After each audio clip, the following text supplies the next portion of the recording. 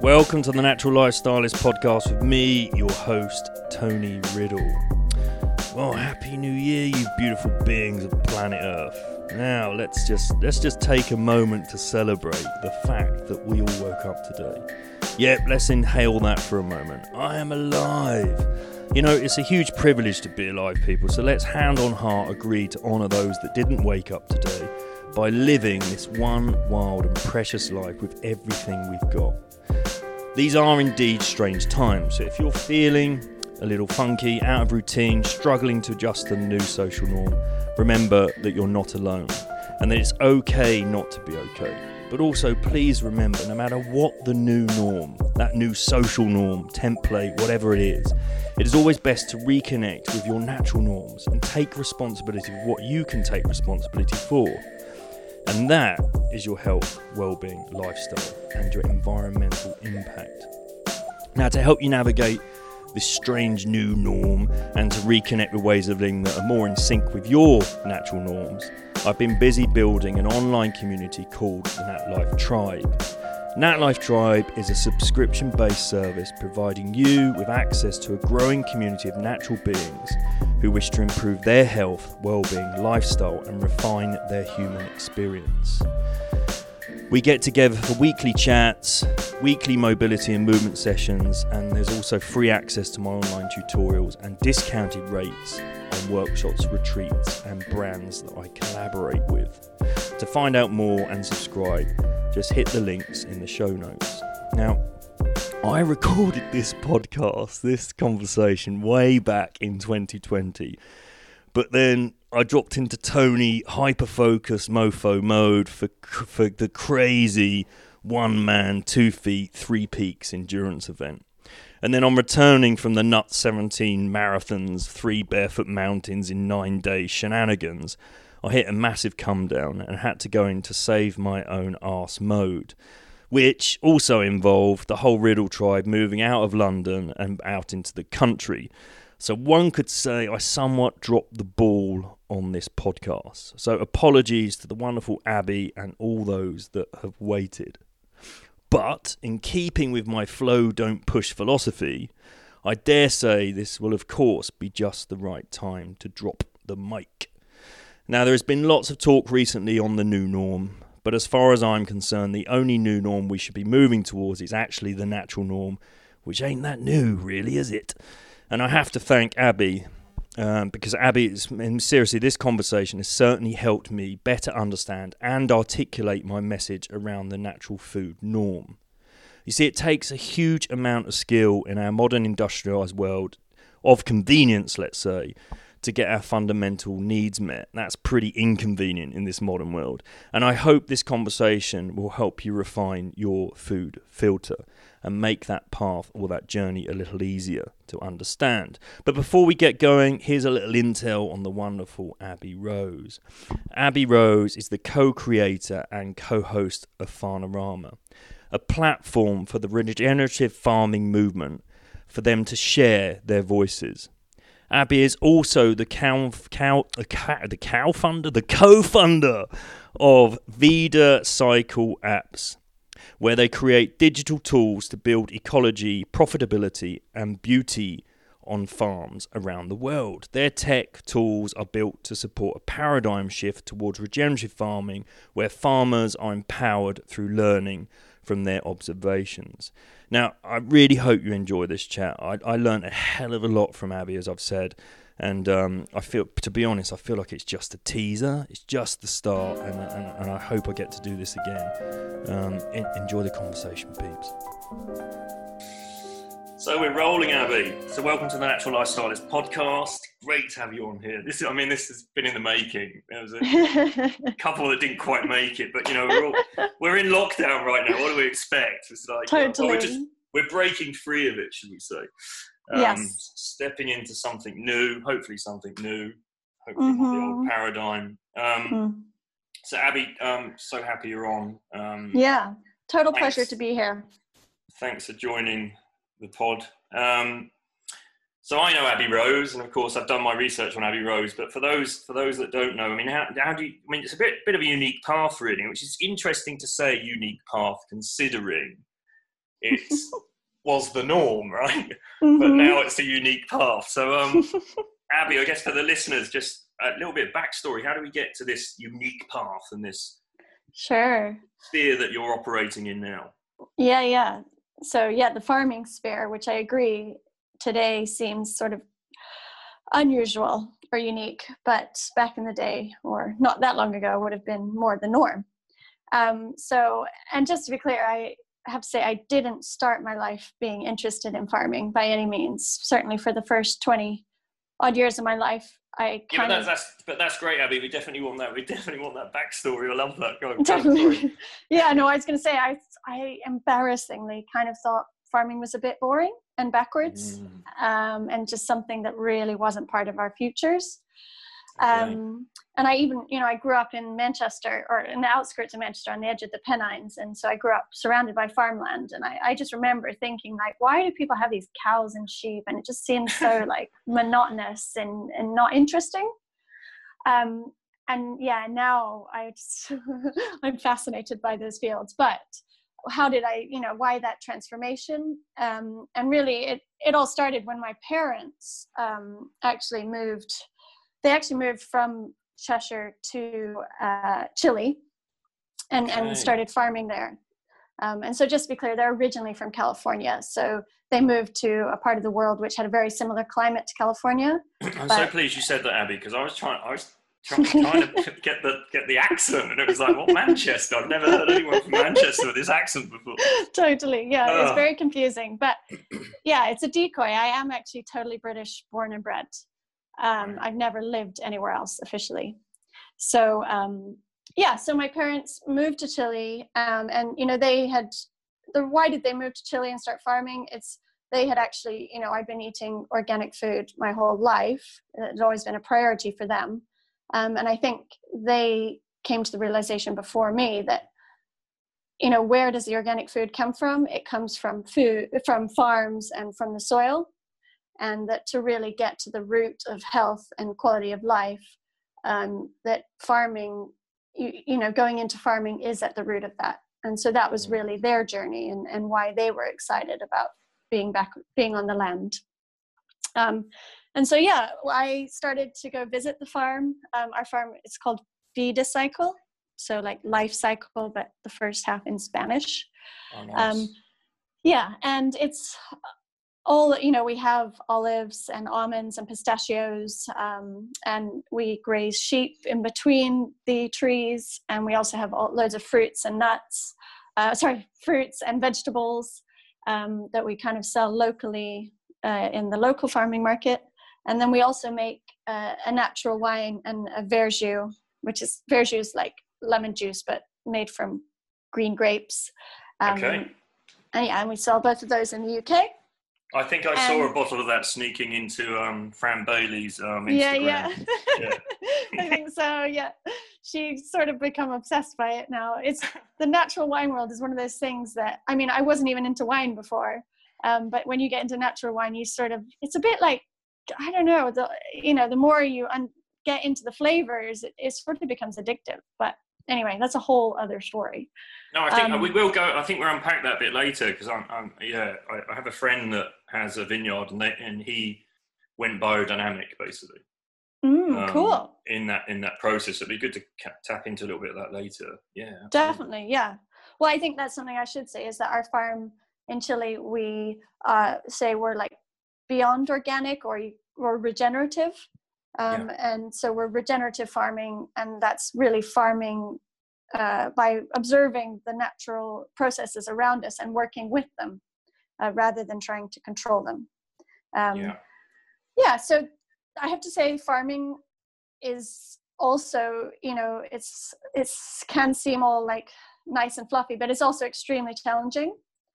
And one of the realizations and one of the reasons I guess that I really started to kind of commit my whole life to farming and to sharing the voices of the farming community and getting people more involved in farming is that it's incredibly challenging. Like in 2017, there were super fires in Chile, similar to the ones that have been happening in Australia and in California in the last few years. Oh, wow, okay. And our whole farm burned. I was there at the Devastating. time. And so everything was gone. Even our water systems, they all just went up in flames and dissolved. So the buildings were saved, was the only thing. The local fire people saved the buildings. But in those moments, you kind of have to reassess, and you just realize what a risky undertaking farming is. And that farmers really are on the front line of the climate crisis. Well, it's also all in, isn't it? It's like an all-in approach, especially in this instance where you could lose literally everything. Yeah, totally. And so I think being on the front line of the climate crisis, you do start to rethink your practices and how you're doing everything. And now, it was only since that fire that I was able to convince my dad to get sheep on the farm. And so we used the sheep to graze and to build soil health on the farm, really, in order to have more water and moisture on the farm for longer through the season. But so it was realizing that farmers are the key decision makers of our future.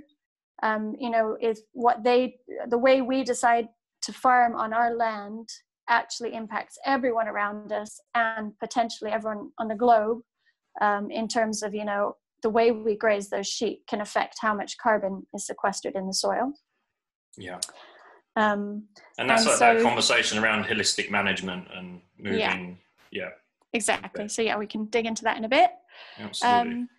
And through all of that, I became quite obsessed with the soil, and I have a background in physics. So I started making apps initially for our farm to help us monitor our soil and also to monitor our trees.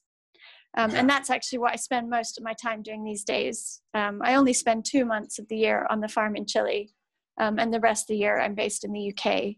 And I work with many farmers across the UK and the US. And one of our apps is called Soil Mentor, and it's really all about empowering farmers, returning agency to the farm, and allowing them to go and observe their soils and then learn from those observations, and then go and experiment, see how they can build soil health, and then come back and see what's changed in the soil.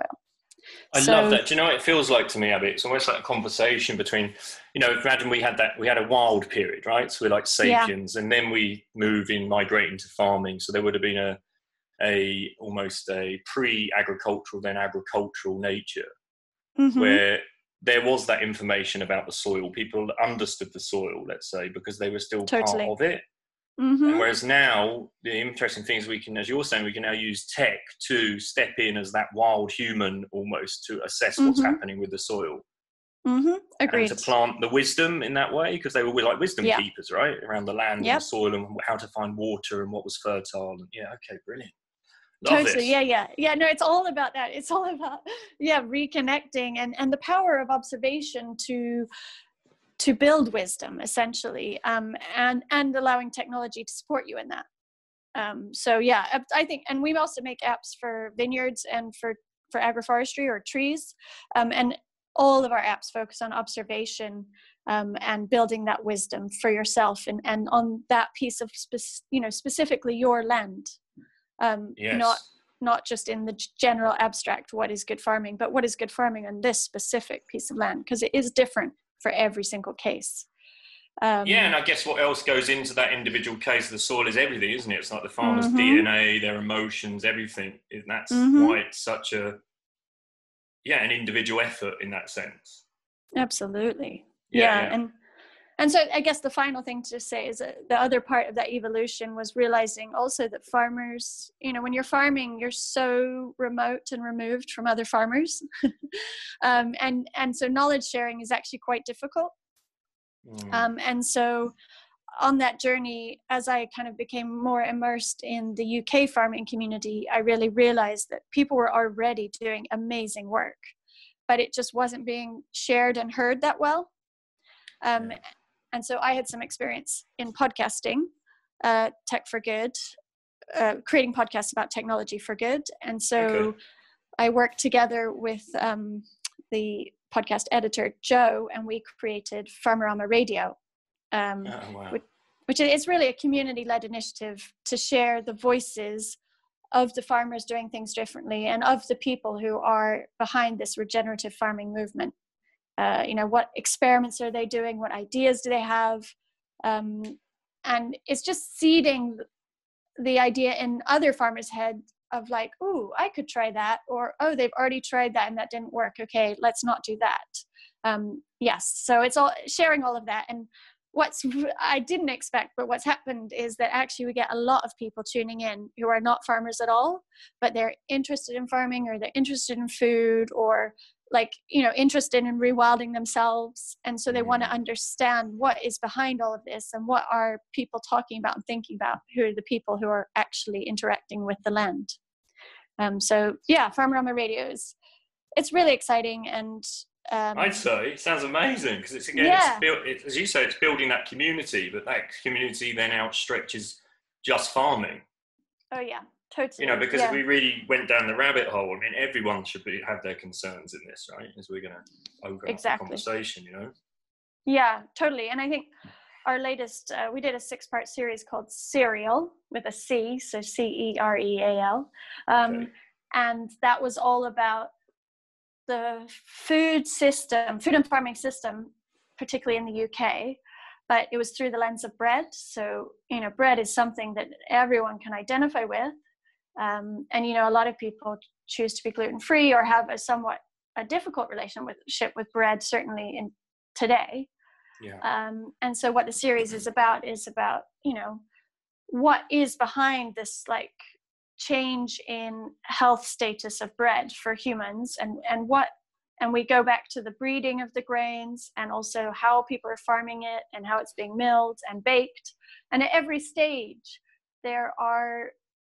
it just becomes very clear why, how our bread system has actually become really skewed away from nourishing human beings.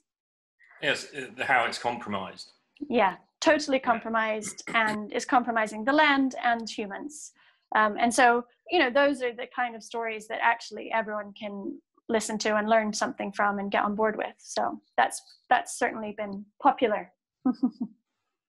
Absolutely. I guess, it stretches way beyond that, doesn't it? With the soil, and just, gluten is it's a big one now, isn't it? But I mean, we're talking about almost anything that's grown in the soil, and it's bizarre, really, isn't it? Because we know that this is a regenerative conversation. As we've said, it goes all the way back to wild humans, and wild humans understanding the earth, and then through agriculture. Mm-hmm. But yet it seems like a very new conversation, and it reminds me of where we were with microbiome, and let's say that's like a 10-year exposure now to that conversation being around the table. Mm-hmm. Why is it only now, Abby? Why is it now that we seem to be hearing about it? Partly, I guess you've already answered that in some of the work you're doing, which helps grow the community, but why not earlier? Is it because of the allergies? Is it because of, I just find it interesting that, again, it's a rewilding. It's like rewilding that we only now hear about rewilding, and really it's just when you understand it and you're in it, it's always surprising because it's such common sense. Totally. Yeah. No, I agree. It is.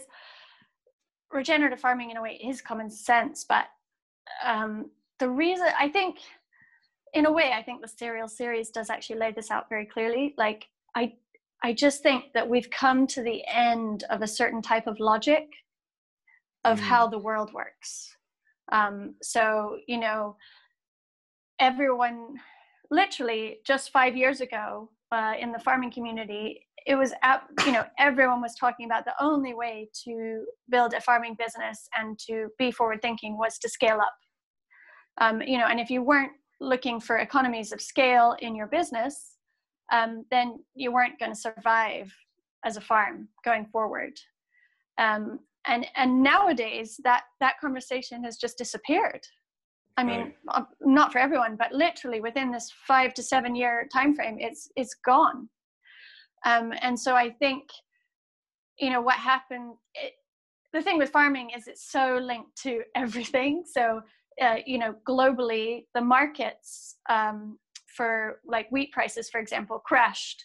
I think it was in 2013, and they've never come back up again. So many farmers today are, you see all these fields of wheat around the UK, but those fields of wheat, they're actually spending more to grow that wheat than they can make selling it. So they're growing wheat at a loss. And imagine how demoralizing that is. Exactly, right. And that's and that's not uncommon across many different food types. And then there's also the policy change that's coming. So with Brexit and leaving the EU, that means that in a way it's a great opportunity in the farming world, because we are able to suddenly decide how subsidies are dealt out to the farming community. And that the government's thinking about that right now, and in some ways it's looking good. They're talking about public money for public goods and supporting more environmentally sound farming. Okay. But like, I guess you can see from a farmer's perspective, suddenly they're in a very unknown position, and they really don't know how they're going to get their income going forward, because 60% of income on UK farms is from subsidies. It's crazy, isn't it? And again, it's like, why don't we know about that? Why isn't that mainstream press? Because we're all impacted by that. Totally. It is like, it's a really bleak in some ways. It's flabbergasting, isn't it? Yeah. But I guess what I'm saying is, like, it's really reached a low point, and I don't think it can go much lower. And so all of that thinking, the paradigm, the mindset before that was about like yields and scale and productivity, not profitability, and we were just all, subsidies were kind of covering it all up in a way, you could say. That's coming to an end. And so people and farmers are thinking differently. They're asking different questions. And what's amazing is, just at that time, the regenerative farming movement is really gaining ground in the United States as well. So yeah, United States, Australia, New Zealand, it's gaining traction everywhere. And so that's really exciting, because it's come kind of at the right time in the UK. And so many farmers are asking questions about, how can I be more regenerative in my approach, or how can I build soil health and biodiversity on my farm? Yeah, and is there a template for that? I mean, how do we understand? I mean, if I look at a human being and I want to find natural ways of living, I have to go to the wild tribes of today, or at least tribes that are still connected with a natural way of living, to understand what it is to be human. Mm-hmm. And so what's the template? What's the template for soil? I know you said it's almost individual with each farm, but how do you get to that? What is the original template, and how do we? Yeah, I think. Is there how do we get there? I think is the conversation, isn't it? Totally. I think, well, in a way, you could say that farming is inherently, it's an intervention, right? So inherently, in a way, maybe there is no natural template for farming, because it's always a balance between the human interference and the natural world. And we're looking to produce at a larger scale, or with more efficiency, you could say, or maybe that's not the right word, but we're trying to feed more people off a piece of land than the natural world might do of its own accord, basically. I mean, obviously you go in the rainforest and probably there is a huge density of nutrition. But not everywhere is rainforest. But I would say that if I was to look at a template for what could a really healthy soil look like, we would look to the native forests in the UK.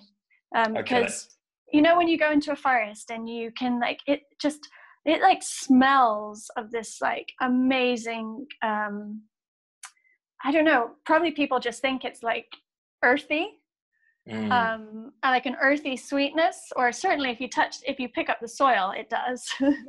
Maybe not everyone's done that.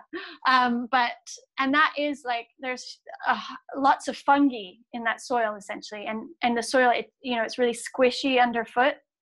You know, when the soil feels soft, and you could just put your hand in and dig soil out, and there's no resistance. You certainly don't need like a serious spade to get into that soil.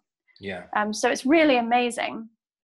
And I think that the template somewhat is that, but on the other hand, you know, if you want to grow wheat, you can't have forest soils. It's not going to work. So yeah, I think it really is. Okay, so the soils are literally crop specific then, in that sense. Yeah, to a certain extent, yes. Yeah? Because if you think about, I think. Wow, this is really sophisticated, then, isn't it? And you have to understand. Okay, wow. I mean, imagine that, having a template. Well, it's about like bacteria and fungi in the soil, basically, and that you find in a wheat soil where wheat has been grown year in year out, there's a lot more bacteria. The bacterial ratio is higher. Whereas if you go into a forest, there's a lot more fungi in the soil. So yeah, it's like every single plant is in communication and in relationship with this microbial life that's below ground. And so whatever plants you have in the soil is going to affect the microbial life below ground in exactly the same way that whatever you eat is going to affect the microbiome in your gut. Like what bacteria show up in your gut is affected by what you eat, essentially, or that's my understation. And then that's a byproduct of what's grown. So it's the soil, the food, the microbiome. Yeah, that's a question of complete diversity, isn't it? Totally, yeah. So I think that is the more diverse the species, it's suggested, the more, you know, the heightened the emotional well-being of the humans. That must be the same for it's the whole ecosystem then, isn't it? Yeah, it is. And you're so right. So that's exactly what it is. If I was to say there was any template or anything that we're like working towards at all times, it's increased diversity. Like the more you can increase the diversity, the more resilient your whole farming system will be. And if we do look into the natural environments, like, you know, the diversity levels are insane generally. Yeah, and so, species diversity on every level, yes. Every level, yeah. So if we discuss that, so then if we think about, well, monocropping is like the complete opposite of diversity, then, isn't it? Exactly. so even with wheat production, so if we're how many years are you saying that we keep producing wheat in one particular field, and that the soil's specific for the wheat? Is that part of the problem why we're also seeing, you know, issues with gluten, intolerances that come through wheat? Is it because possibly that the wheat that's being grown, which is still a monocrop in that sense, is it still? Yeah. Oh, yeah. Keep taking the same nutrients from the soil the whole time, so then the soil ends up depleted than anything else. Exactly. Yeah. So. Yeah, okay.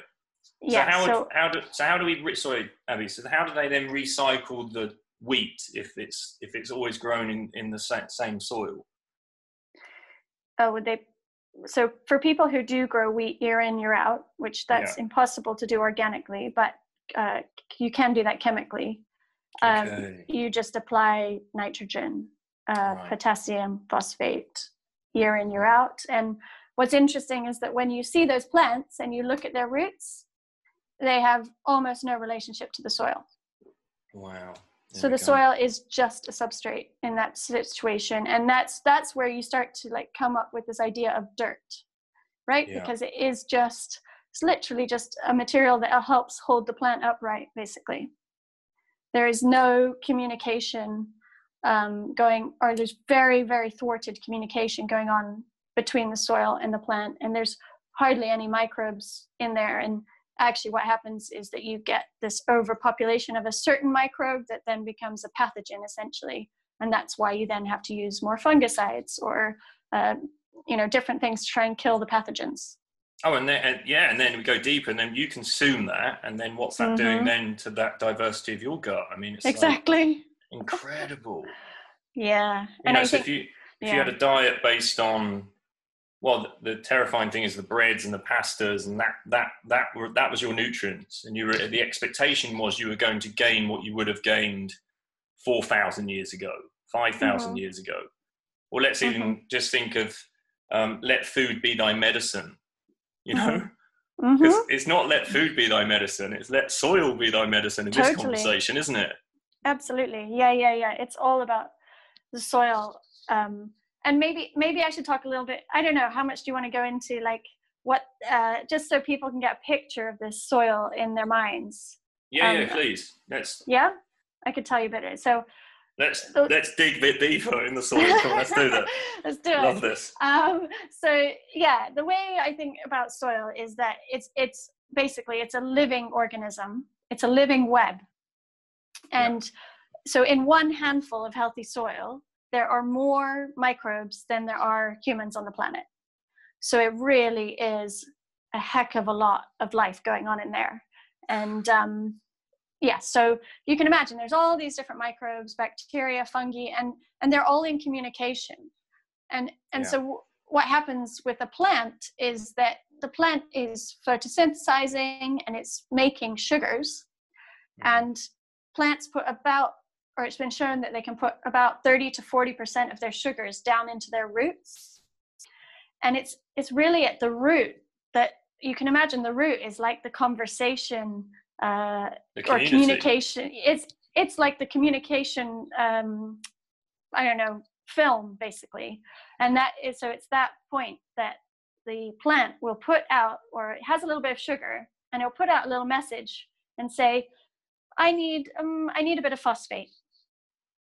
Sorry, Abby, this really reminds me of breast. Just want to go off on a tangent just quickly. It really reminds me of breast milk, because I read something. Someone posted something. It was a friend of mine posted something about we're going to be creating lab breast milk, laboratory breast milk. And I read one of the comments. This woman, she was spot on. She just said the difference is that the baby. No, the communication is between the baby and the mother as to what is needed in the milk.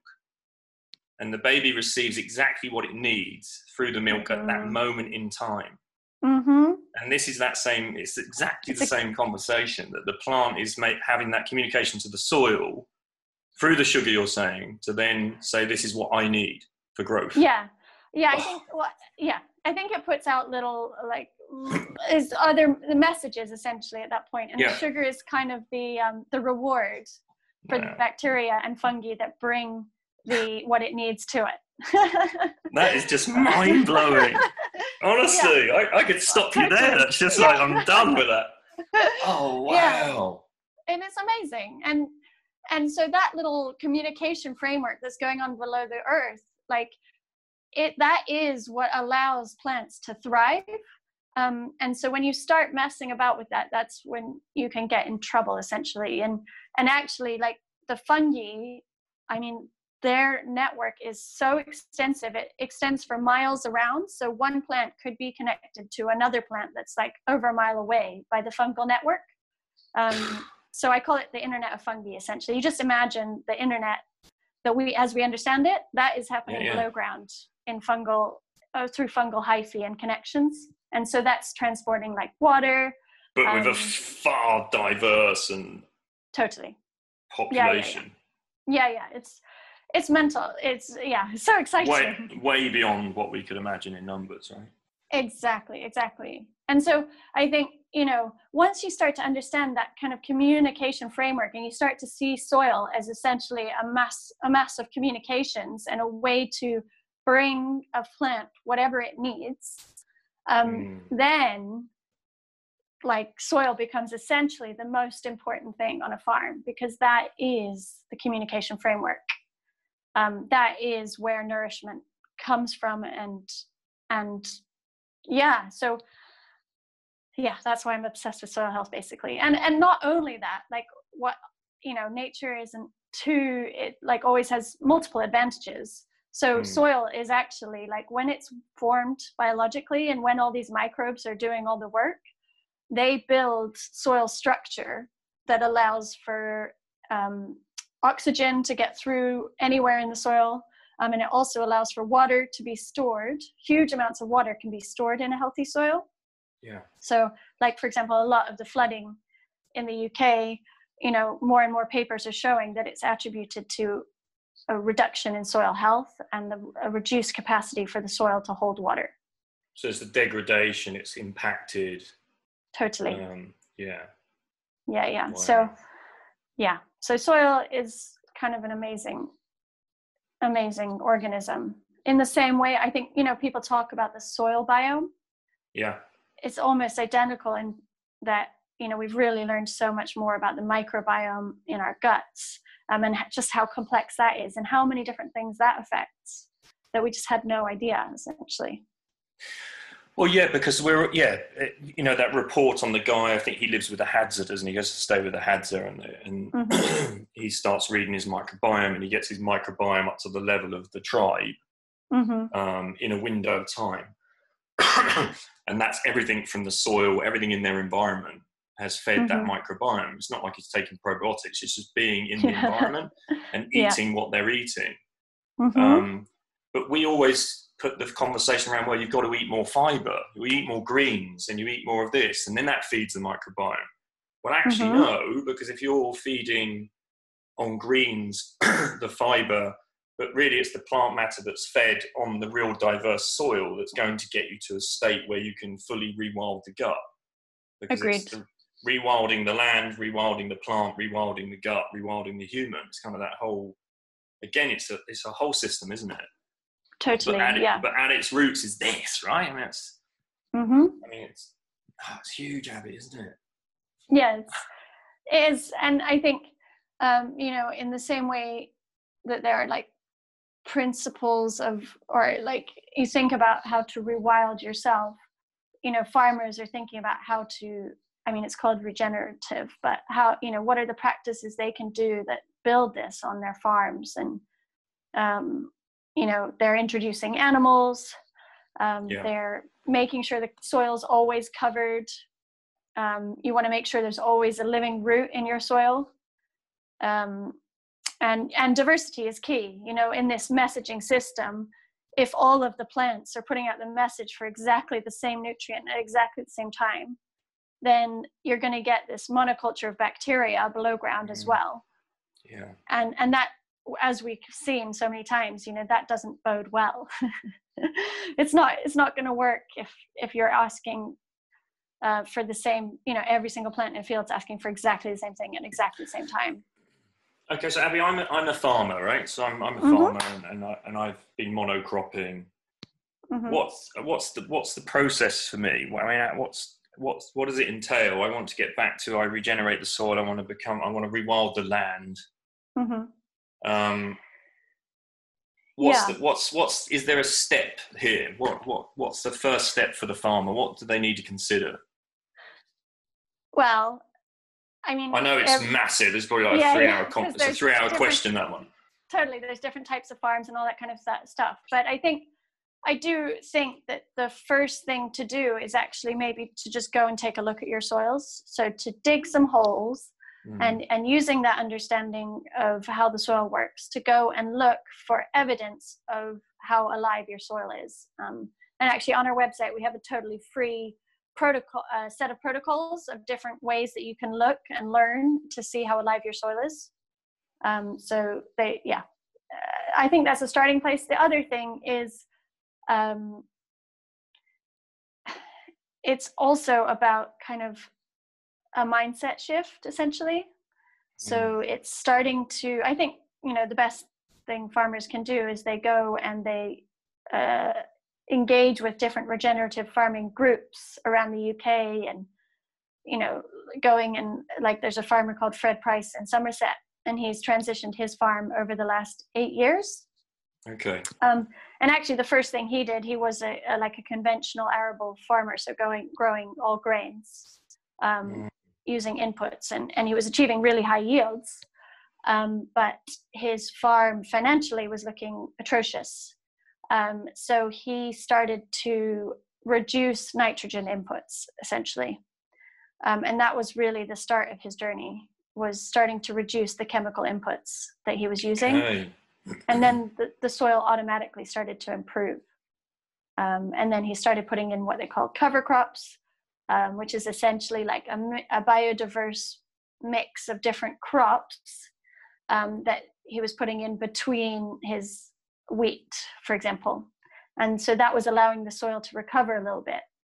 Okay. Yeah. So, and it took 8 years. He also, as part of that, introduced pigs onto the farm. He's, one of the best pig farmers I've ever seen. All of the pigs live outside all of the time, and they graze on pasture, and they're moved regularly. And they live in the woodlands in the winter. And it's an amazing system. And his pork is just like nothing else you've ever tasted. You're eating nourishment. And again, it's understanding that it's a whole system. It is a system. Yeah. Yeah, absolutely. Yeah, I mean, he wasn't that interested in farming animals, but he knew that he couldn't shift his system to being regenerative if he didn't have those animals, the pigs in there eating some of the cover crops. So, when the fields weren't being used for wheat production, for example, he needed to have a way of being able to, essentially make money from the other fields, whilst also building up the nutrient level in that soil so that he could then grow a wheat crop again further down the line, if that makes sense. Yeah, absolutely. Yeah. So it's it's an unfolding journey, and people talk about it as the regenerative journey. Yeah, you can understand that. I mean, what about say this? What's his name again? Sorry, Price. Fred Price at Goffman Fred Price. Farm. So does Fred Price? I mean, does he mention about his own? Emotional health and well-being within it? Because the bigger picture again is, it's always about the good for the human, good for the environment, as far as I'm concerned. And so, are the farmers coming forward and saying, with that regenerative process, they're making more of a connection to the earth? Is their emotional well-being improving through this process? Yeah, absolutely. And I think that's one of the things that surprises them all the most. Great to hear that. Is so another farmer who also has transitioned recently, like Fred and the other farmer were in conversation, and they both said that suddenly they're able to feel joy in their farming experience, and on a day-to-day basis they actually are able to sometimes, like, for example, take a holiday, and they don't, they're able to feel good about what they're doing. And I think actually Gabe Brown, who's kind of like one of the he was sort of the figurehead, or is sort of the figurehead of the regenerative farming movement in the United States, and he wrote a book called Dirt to Soil, which does really talk about the regenerative transition for farmers. And the way he describes it is that he wakes up every morning now, and he used to wake up every morning and think about, what am I going to kill today? Now he wakes up every morning and thinks, what can I help flourish today? Wow. And I think, just imagine waking up every morning and thinking, what are you going to kill today? Like, that's not a very positive mindset. So yeah, multiple farmers have told me it's completely shifted their mental health. And I think that, there are incredibly high suicide rates in the farming community. And I do think that that's one thing I always try and emphasize to people who aren't in the farming community is that this really isn't about making farmers wrong for what they're doing. Like, I think it's very much a systemic societal issue as opposed to individual farmers making bad decisions. You know, farmers are just, they're businesses. So they're just following where the market is taking them. Yeah. And they're just doing their best. And sometimes that ends up in kind of a system that they don't even like, but that's the business they're in, and there's not much that they can do about it, and they're maintaining debts and all this kind of stuff. So yeah, it's on all of us in a way. Well, it's pretty fair to say that it's, you know, it's the, in order for farmers to fully implement it, or I guess the regenerative processes and practices, well, they need the consumers' support, right? That's one level, isn't it? Absolutely. But also then we've got to look at fair trade, right? And everything else that comes through that process. So that's the support of the consumer, but then outside that, at government level, really, I mean, that's where it's at. I mean, a lot of these farmers, we're looking, I mean, it's inherited generation to generation to generation, isn't it? A lot of them, yeah. You know? Yeah, exactly. And so the fears and everything else that comes with that can be inherited. So if your fear is the finances and the yields and everything else in that language, it's almost like learning how to deconstruct that. Exactly. Yeah, and I think, you know, for a lot of farmers are carrying a lot of debt as well, and I do think that's a real trap, because farm machines are like 100,000, you know, it can be 100,000 pounds, and then you're paying off those debts over many, many years. So if you've bought a machine that works for a chemical system, to just, you know, how are you going to keep servicing those debts, and you've still got that machine, and you're going to shift to this new system? Like, it doesn't just make sense immediately. So there are a lot of barriers to change in farming, and you know, we need to acknowledge those. It's for us, you know, eaters, it's kind of easy to just walk into the supermarket and say, oh, do I want organic or not? You know, it's such a simple decision, but it's really not that simple for farmers. And that's something that I learned, like, kind of the hard way, coming into the farming system, sort of naively, and thinking like, well, why isn't everyone organic? And then it's slowly dawning on me as I visited more farms, and I just realized what a huge struggle it is to achieve that in the current market climate and with the current policies in place. And it's just not easy, basically. So yeah, we really can't, I would never blame or judge a farmer for how they farm, basically. And I think that's quite important. Because it's a journey, isn't it? And even if, you know, perhaps farmer of 50 years of age, maybe, you know, he might not get it in this lifetime, but the next generation that inherit might do. You know? Totally. It's a journey, isn't it? Totally. You've got to have compassion for that, really. I mean, because we all go through it. It's like if we buy anything, like, it could be a sustainable brand. I'm designing something at the moment. We were just having a conversation about transparency and sustainable materials, you know, going all the way through the conversation. And then you realise that it's such an expensive process, and that has to reflect in the price of the end product, right? So if what's the biggest complaint around organic food and produce? Oh, it's more expensive, it's this, but we have to support it. That's the thing. Without that support, what does the farmer do, you know? Totally. Yeah. And I think, the cost of food is a massive conversation. And where I've kind of got to on it is that, to me, it's really awful, and it's not okay that we think people who have less money deserve food that has lower nutritional value.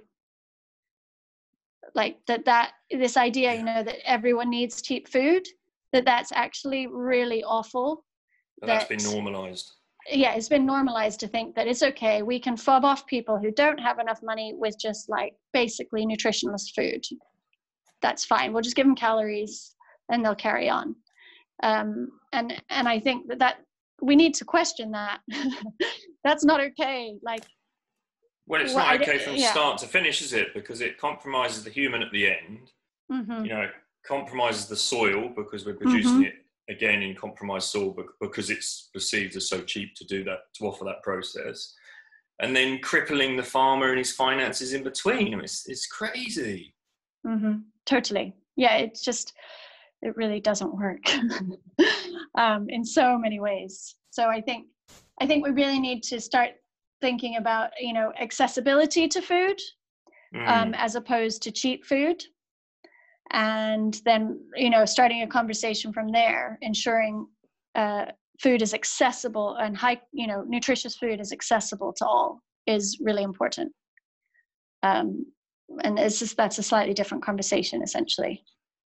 I think in the cereal series, we kind of went into that because that was one of the things that actually inspired us to make it, was when we learned that flour today, you know, like normal plain flour, has like officially got almost zero nutritional value to it. And so much so that the government requires that you add nutrients to that flour before you sell it. So what are we doing? I don't know why. Yeah, fortifying flour, like that is the norm. We add nutrients back in and then sell it, and that's required by law. So somehow we got from a food substance that we then took, made sure it had zero nutritional value, and then we put some stuff back in and sold that to people. I just think that is mental. Well, it's just how did that happen? It's just this huge level of disconnection, isn't it? Yeah, it really is. You know, it's total disconnection from any kind of ecosystem. Absolutely. It's alarming, isn't it? You know, we experience it. I mean, you've been around it, but I guess, you know, if I'm out in nature and I'm on the heath. Let's just call it the heath, right? And the heath near us. Mm-hmm. And you have this like 20 minutes out there, and the recommended 20 minutes for lower heart rate, blood pressure, cortisol. Just that alone, just 20 minutes in that environment. Mm-hmm. And that helps reconnect to self, doesn't it? Do you think there's like a connection between our farming practices and our disconnections of the land and ourselves, like the disconnection to self? So not just, do you think we should be, more people should be involved with farming, in other words? Do you think that Mr. Riddle here should be invited into the farm to see the practices, to make more of a connection to it, more of a connection to the earth, the food supply? Do you get where I'm going there, Abby? Yeah, absolutely. Does that make sense? Yeah. Got it. I think, interestingly, particularly thinking about the social justice and racial justice movement, there's a lady called Leah Penniman. She wrote a book called Farming While Black. And one of the things that she says, that, and I've heard this again and again, particularly from Black people, is that like starting to farm and garden themselves brought this whole new sense of self that they just had never experienced in their lives, basically. It's like it gives you a confidence that isn't accessible elsewhere. It is like, and so it's not just Black people I've heard that from. Of course, I've also heard, you know, there's many other people, but I just thought that was really interesting because, of course, you know, the racial experience is even more disconnecting. And so it was interesting, you know, valuable to hear how much that impacted their lives and their sense of self. And so I do think that, yes, Mr. Riddle going to a farm, I think it's not just about seeing it, but it's actually about doing it. Being part of the process. Being, but I really think you can gain that just from your garden. If you're able to grow things yourself, I think that you can engage with this whole soil process, like just in a garden, or even it's harder to do in a pot of soil because obviously you're disconnected from the fungal network when you're in a pot. But if you are able to access land that has soil in it, then you can quite quickly connect with this whole life underground, and you can start to work with it and sort of do a gardening dance, and play with biodiversity and growing different vegetables amongst flowers and grasses, and just experience what it is that this whole other world is about. And I think that for me, certainly, you know, I'm not on the farm for 10 months of the year. It is that experience that allows for that reconnecting with myself, essentially. Yeah. And like, what does it mean to be a human being? What does it mean to create beauty in the world, to create nourishment, and to reconnect with what life is all about, you know, to reconnect with being alive, essentially. Lovely. Does that make sense? Absolutely. Well, again, because understanding one ecosystem not being separate of it, it's that conversation of, what do I say? It's like reconnecting from the ego system and reconnecting to the ecosystem. Totally. Yeah. You know, it is that, isn't it? Yeah. It's humbling. And just a simple act. I'm always amazed. I took a group out on the heath on the weekend. Mm-hmm. Well, pre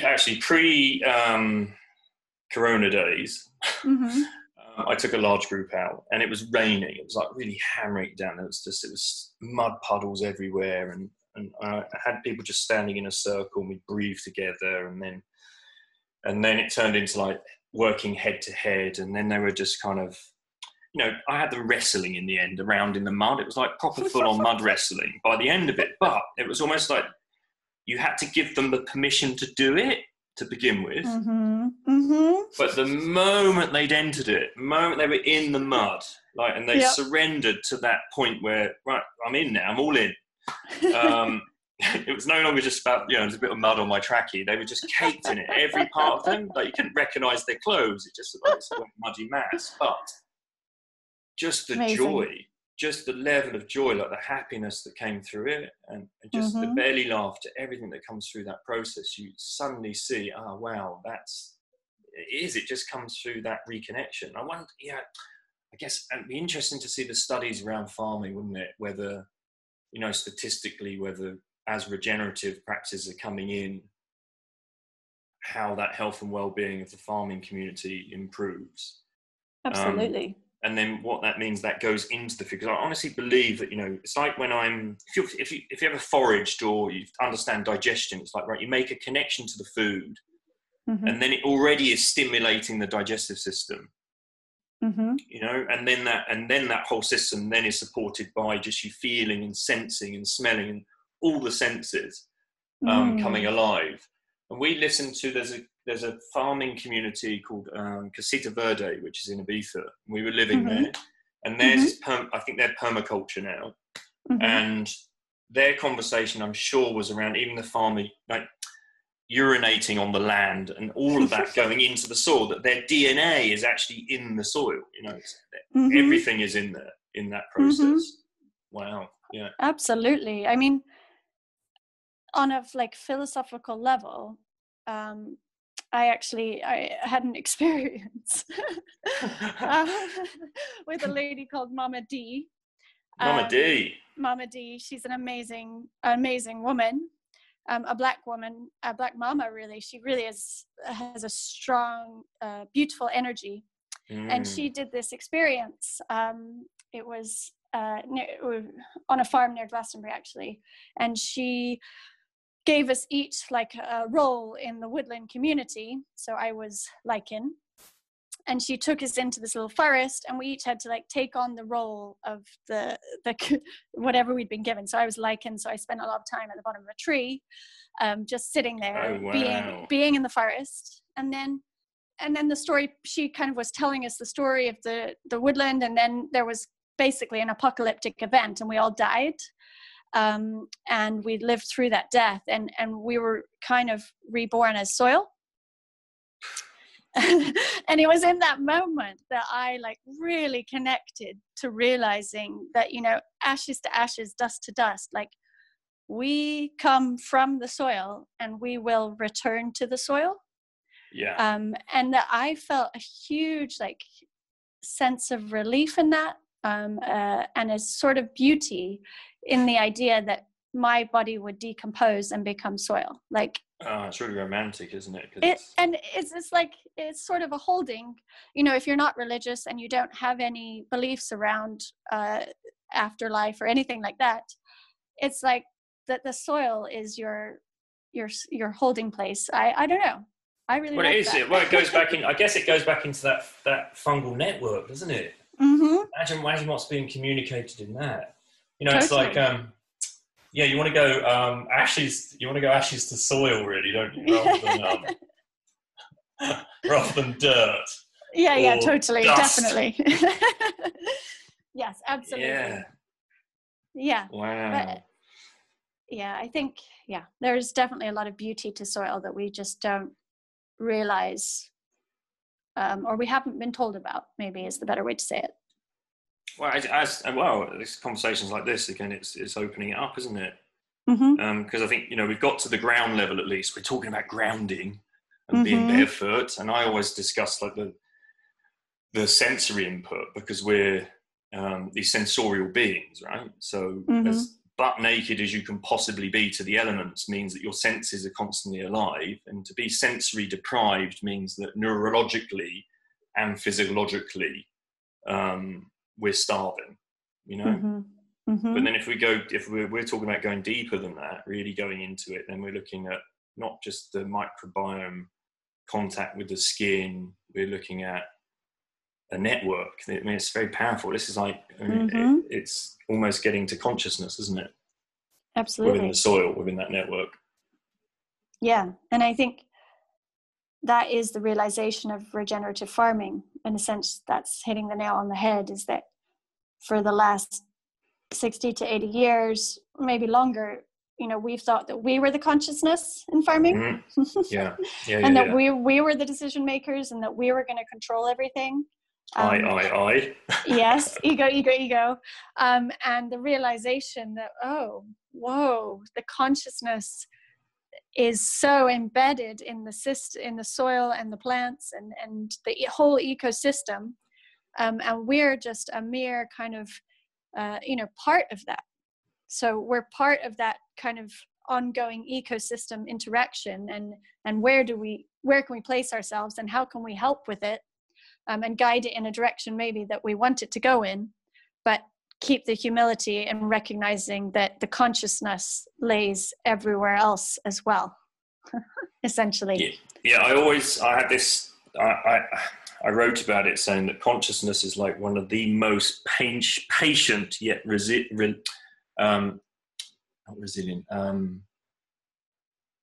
most patient, relentless, there we go, teachers, you know, wise teachers that, you know, we keep going at something, and there'll be subtle messaging. No, nearly there. You know, and then we have to go through this whole sometimes terrible process to get to something, but we finally get there. Yeah. And this is one of those conversations where it feels like that, and it's on the path of rewilding, isn't it? Because if you think about it's a bit of a contradiction, isn't it? Because if you think about, we went from wild, and then farming was kind of the closing, that going into agriculture kind of meant that we were no longer a wild being. So do you view like that regenerative process as on the path to rewilding, or is I think trying to get the farm or in something that is more of a wild state, which, as you say, would then be like the consciousness, where it takes more care of itself and less human intervention? Exactly. And I think, it's about less human intervention. It's not about no human intervention, because I do think that, you know, there's a custodian level to it, and there is in the rainforest, isn't there? Like the tribes are responsible for the rainforest. Well, and not just that, like part of rewilding yourself is recognizing that you are part of the wild, right? Yeah, you are nature. You are it. So this isn't about taking humans out of the picture because we are the destroyers and the destructive force inherently. We are part of the ecosystem. We're part of the wild. And this is about, okay, let's get back to a system where the humans are more in balance with everything else that's part of the wild, rather than this kind of dictator ego that's just trying to control everything for only our own needs, which is essentially an extractive system. Yeah, so it's that harmonious interdependence. Exactly. Re-establishing that. Exactly. That we have a significant role within it, but we're not separate of it. Yeah. Exactly. Yeah, it's part of us. And I think, just to be clear, like, there is a rewilding movement in the farming sector. Yeah. I don't know how much you've seen that, but it's quite controversial in some ways, because some proponents of rewilding do consider it more about that the humans are the destroyers, and that we should just completely remove ourselves from those landscapes. And I think what concerns me a little bit about that is that the idea then is that you would produce food in very kind of intensive areas of land using the old, or this chemical paradigm, essentially. Leading to more destruction and deprivation and degradation. Exactly, and ignoring all the natural systems. And I think that's leading to further human suffering, which then disconnects us from being well-being. Exactly. Yeah. And like, how are you going to have any nutritional quality in that food in the long term?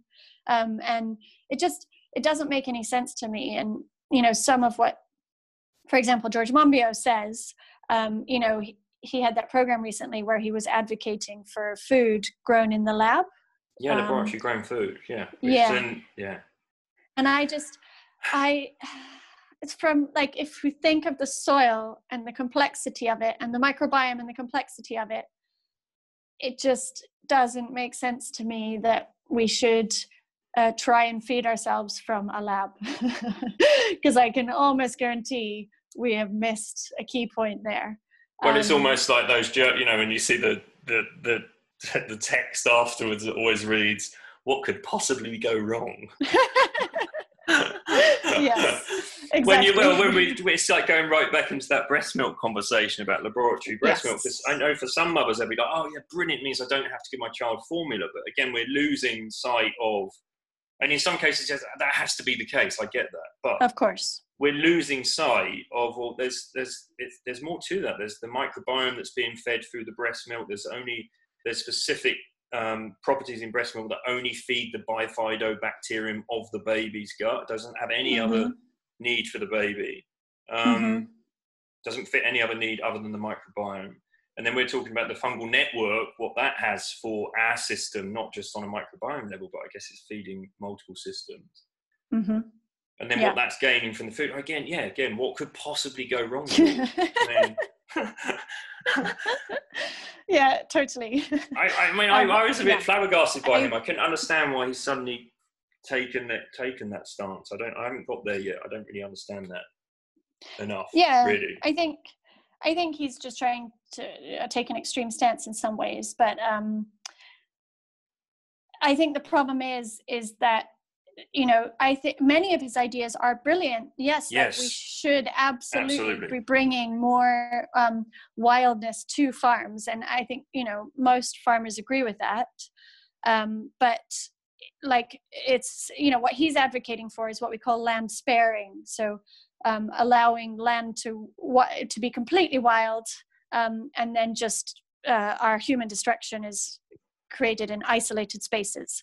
Whereas, what I'm more pro is what they call land sharing.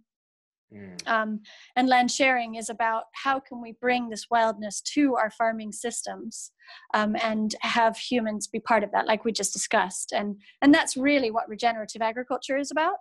Yeah. It's about, bringing the diversity, encouraging the insects, working with all the insects and these different fungal systems to clean water on the farms, to store water on the farms, to create nutritious food, and also to even sequester carbon is, one of the positive outcomes of taking the more regenerative route in farming.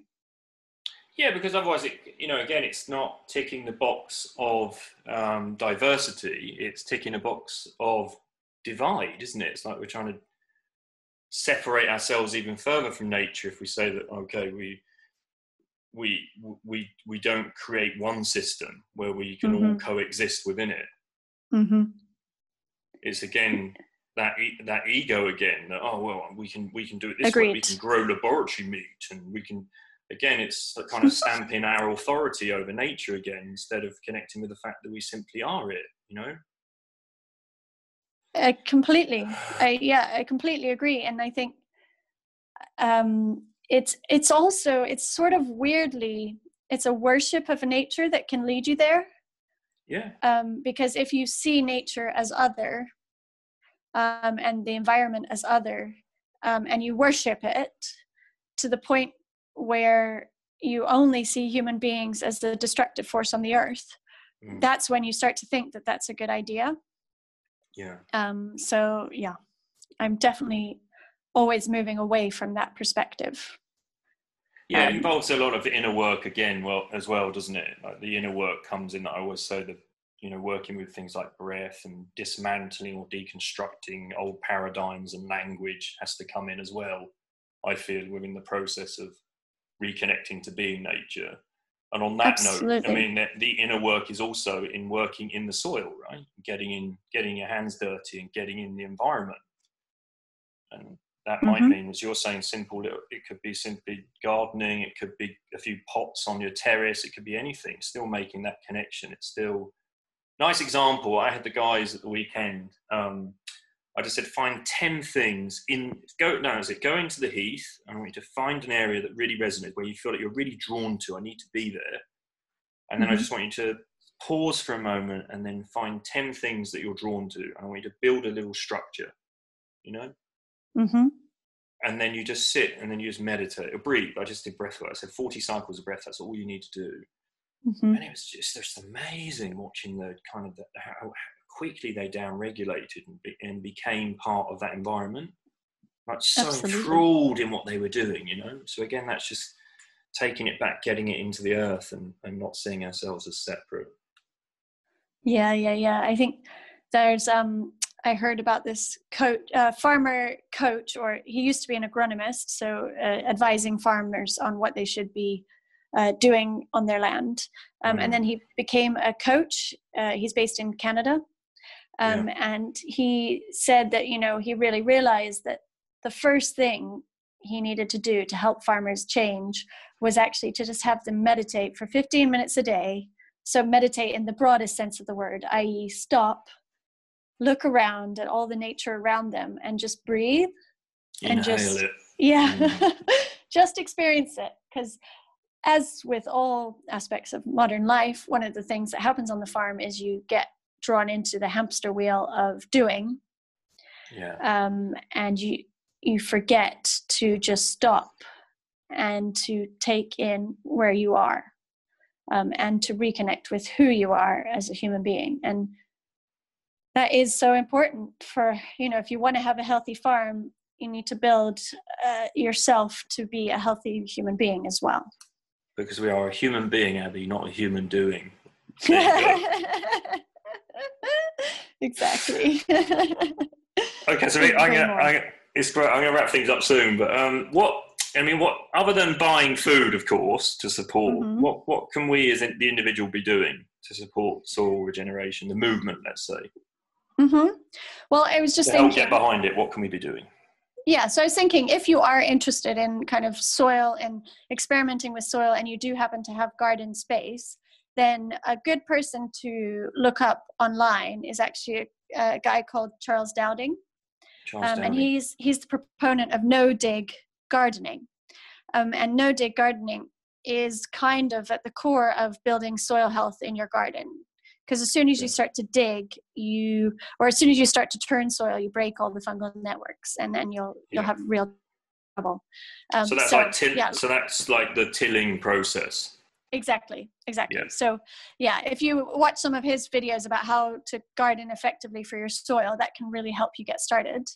In terms of like food and buying, one way is to start to move away from supermarkets, essentially. So, maybe you could just choose one type of food that you're buying. I don't know, maybe most people you work with are already not buying in supermarkets, but for example, meat or pulses, you could start buying all of your pulses from Hodmedads. Okay. I don't know if you've heard of Hodmedads. No, I've been using Forest Whole Foods. We've kind of been ordering from there, but oh, okay. Well, I'll be grateful if any recommendations. I'll put them in the show notes as well. We can have that in there, so that's great. Okay, yeah. So Hodmedads, they specifically are working to build regenerative practices into farming around the UK and to build a market for pulses, so that farmers in the UK can grow pulses, build soil health, and have a good market for that. So they're a good one to buy pulses from, and they also do flour, so you can get this really brilliant wheat from them that is actually a really diverse wheat. Okay. So that's called YQ, or you should, if you listen to the cereal series, you'll understand everything about YQ by the end of it. Okay, brilliant. We'll put that in there. And then I don't know, in terms of meat, there's people like the Ethical Butcher online. There's something called Pasture for Life. Maybe you already know about them. I know there's green. I think there's Green Pastures. That might be the same people, and they're looking at grass-fed to grass slaughter, and I think you can go to the farm. Oh, cool! And visit. Cool. And then there's the wild community around meats, isn't there? Yeah, totally. Like the Wild Meat Company and people like that are going back into that. Yeah. Well, what I would say about Pasture for Life is it's a farmer-led organization, and they're basically some of the most pioneering farmers in the UK, and they're really pushing the bounds of regenerative farming. Yeah. And so if you go on the Pasture for Life website, it shows you all the different farmers that are part of their group. And then you could go, if there's a farmer near you, you could go visit them and have a conversation. And you can also start to, if you do want to buy any meat products, you can buy them from them. Then you can know when you're eating the meat that it's actually like potentially even carbon positive, in the sense that a lot of those farms are showing that they can actually sequester more carbon than they produce. Yes, sorry, we didn't cover this. Can we go into this? That's Sure. this. So that's holistic management, isn't it? Where you move exactly. the ruminants around the land. Yeah, exactly. So basically, there's many different names for it. One's holistic management, and many Pasture for Life farmers are doing this. And what they do is they have their animals together in herds. And they do it, it's replicating the way animals existed on the savannas. And really it was kind of Alan Savory, who of the Savory Institute, who had this insight, which is that, on the savannas, animals, they group together in herds for safety, and then they move on all the time. Yeah. And so the way that the vegetation has evolved and the way grasses have evolved is to have this kind of intensive eating period of many animals in one place, and then to be rested for, a month, 2 months, maybe 3 months before those animals return again. And so that what they found is that when you graze in that way, so you actually start to really build your soil health and your soil carbon, because the plants, when they're eaten down to a certain level, and then left for a long time, it increases, they photosynthesize more, and they put more carbon into the soil. I heard the addition to that is that is if the farmer takes on the role of like what would be the apex predator to herd them into that position. Mm-hmm. That's right. And so that's what happens. And then they poop and they pee and they stamp all that into the ground. Exactly. In that one area, so that's the fertilizer comes. Again, it's like understanding that as a simple system, right? Mm-hmm. It is so simple. And many farmers are doing. They use electric fencing to, keep the animals into a very herd-like area, and then they move them regularly. So also, I mean, the other side of it is that animals, if they're not put on the same bit of grass again, like particularly sheep for a while, they don't get parasites. You don't need to worm them. There's like, they don't need antibiotics often because they don't get the same disease pressures. So like, there's a whole host of other benefits that farmers are finding. So the health and well-being again of the animals. Yeah, of the animals. That process. Exactly. So yeah, it is huge. Really important.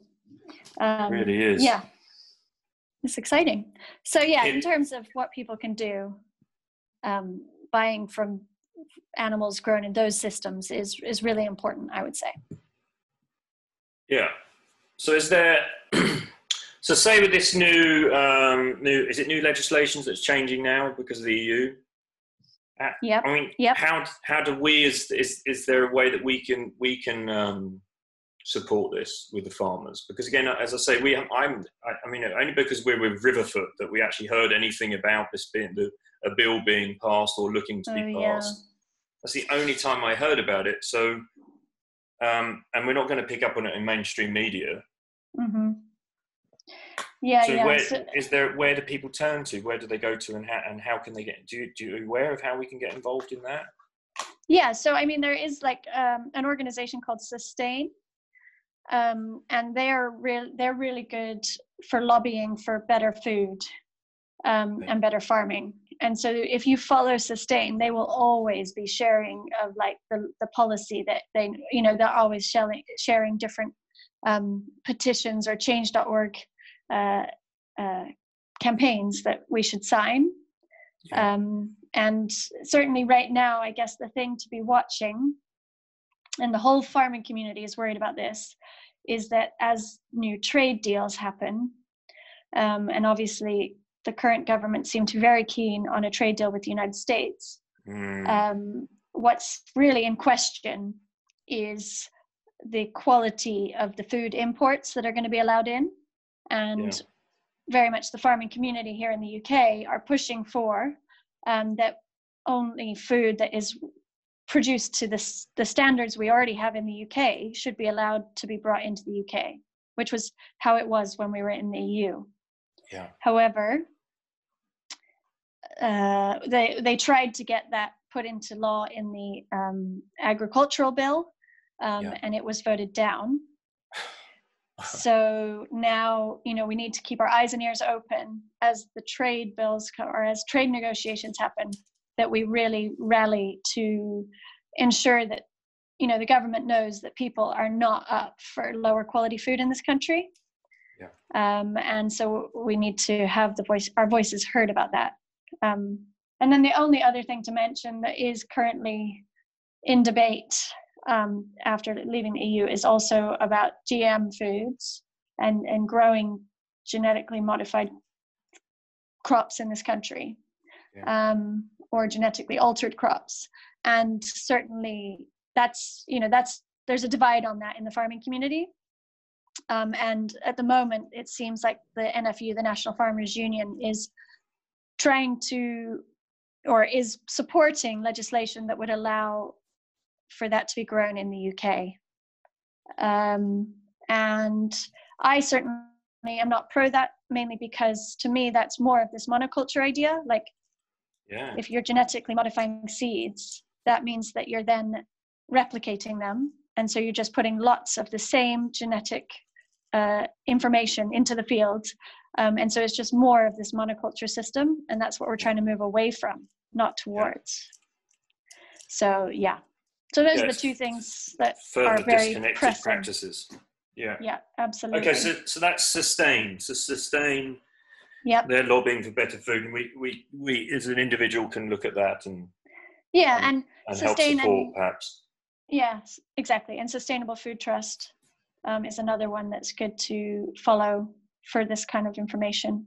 Well, because I often get a little bit lost in it. It's like, when someone says, okay, but this is happening and this happening, and Riverfoot was a classic example of that. And I read the whole thing and it was like, well now what? What do we do? Mm-hmm. How do we help and how do we support this and how do we support the farmer?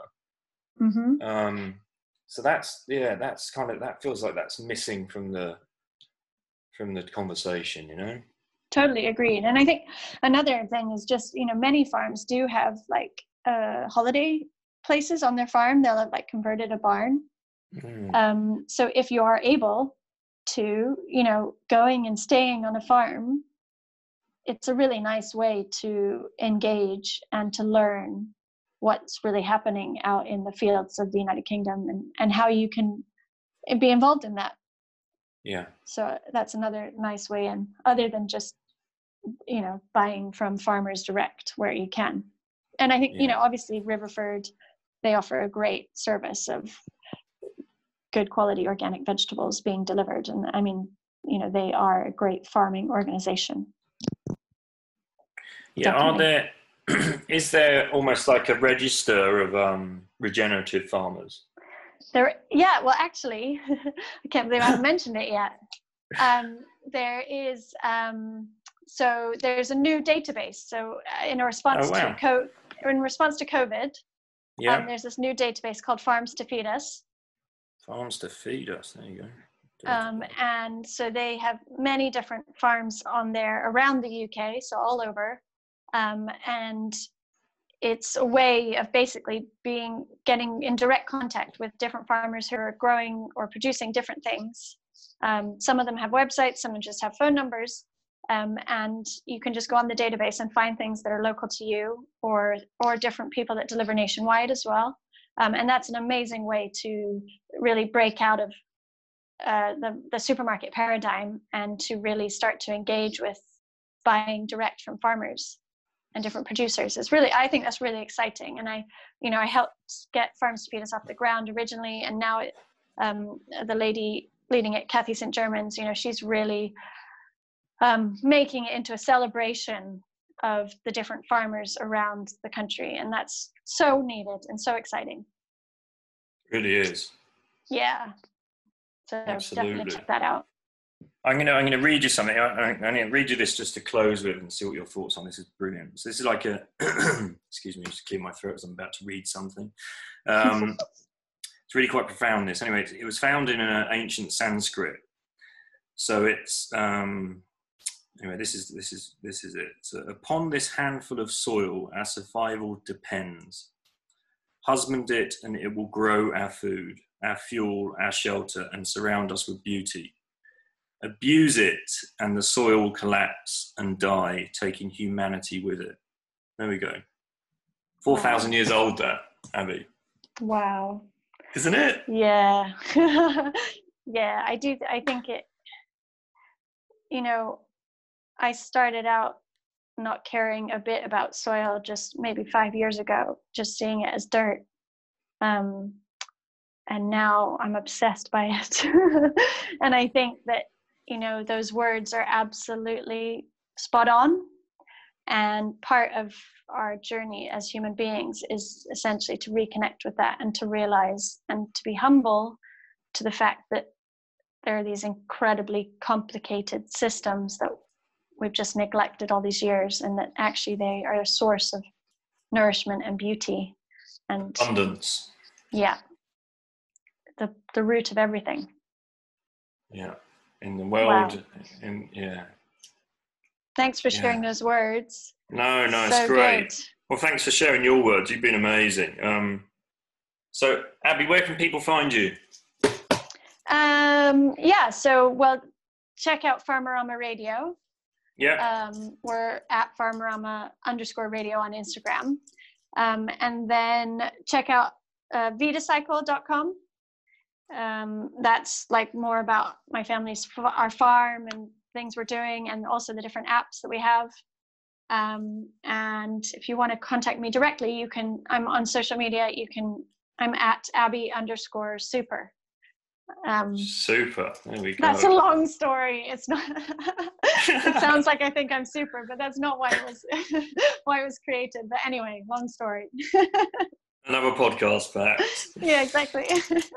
Everyone's going to be, why is it super now? They're going to be researching. No. They're going to be out there looking for you. It's not exciting, I think. Well, no, it's been super having you. I'm really pleased we had this conversation, and I'm sure it's going to ignite some passions in the soil for many others. I mean, there's stuff in there that I'm just like, wow, okay. The fungal networks, I mean, just mind blowing. Totally. I am gonna go and geek out over that somewhat, I must admit. Looking forward to that. Definitely. And then the next time you're in the forest, you'll just have a whole new level of experience of everything below your feet as well. Well, because again, I often say that, put your ear to the ground and have a listen. So that's going to be well and truly at play now. It's a new, love it. And a whole new narrative. Right, brilliant, Abby, super. Listen, I'm going to let you go. You've been amazing. Thanks for sharing. Thank you so much. Toodaloo. Beautiful work. Thank you. Boom! Isn't Abby great? I highly recommend hitting Abby's Farnorama podcast up, so please check out the links in the show for Abby. Thanks again, peeps, and I hope to see you in the tribe.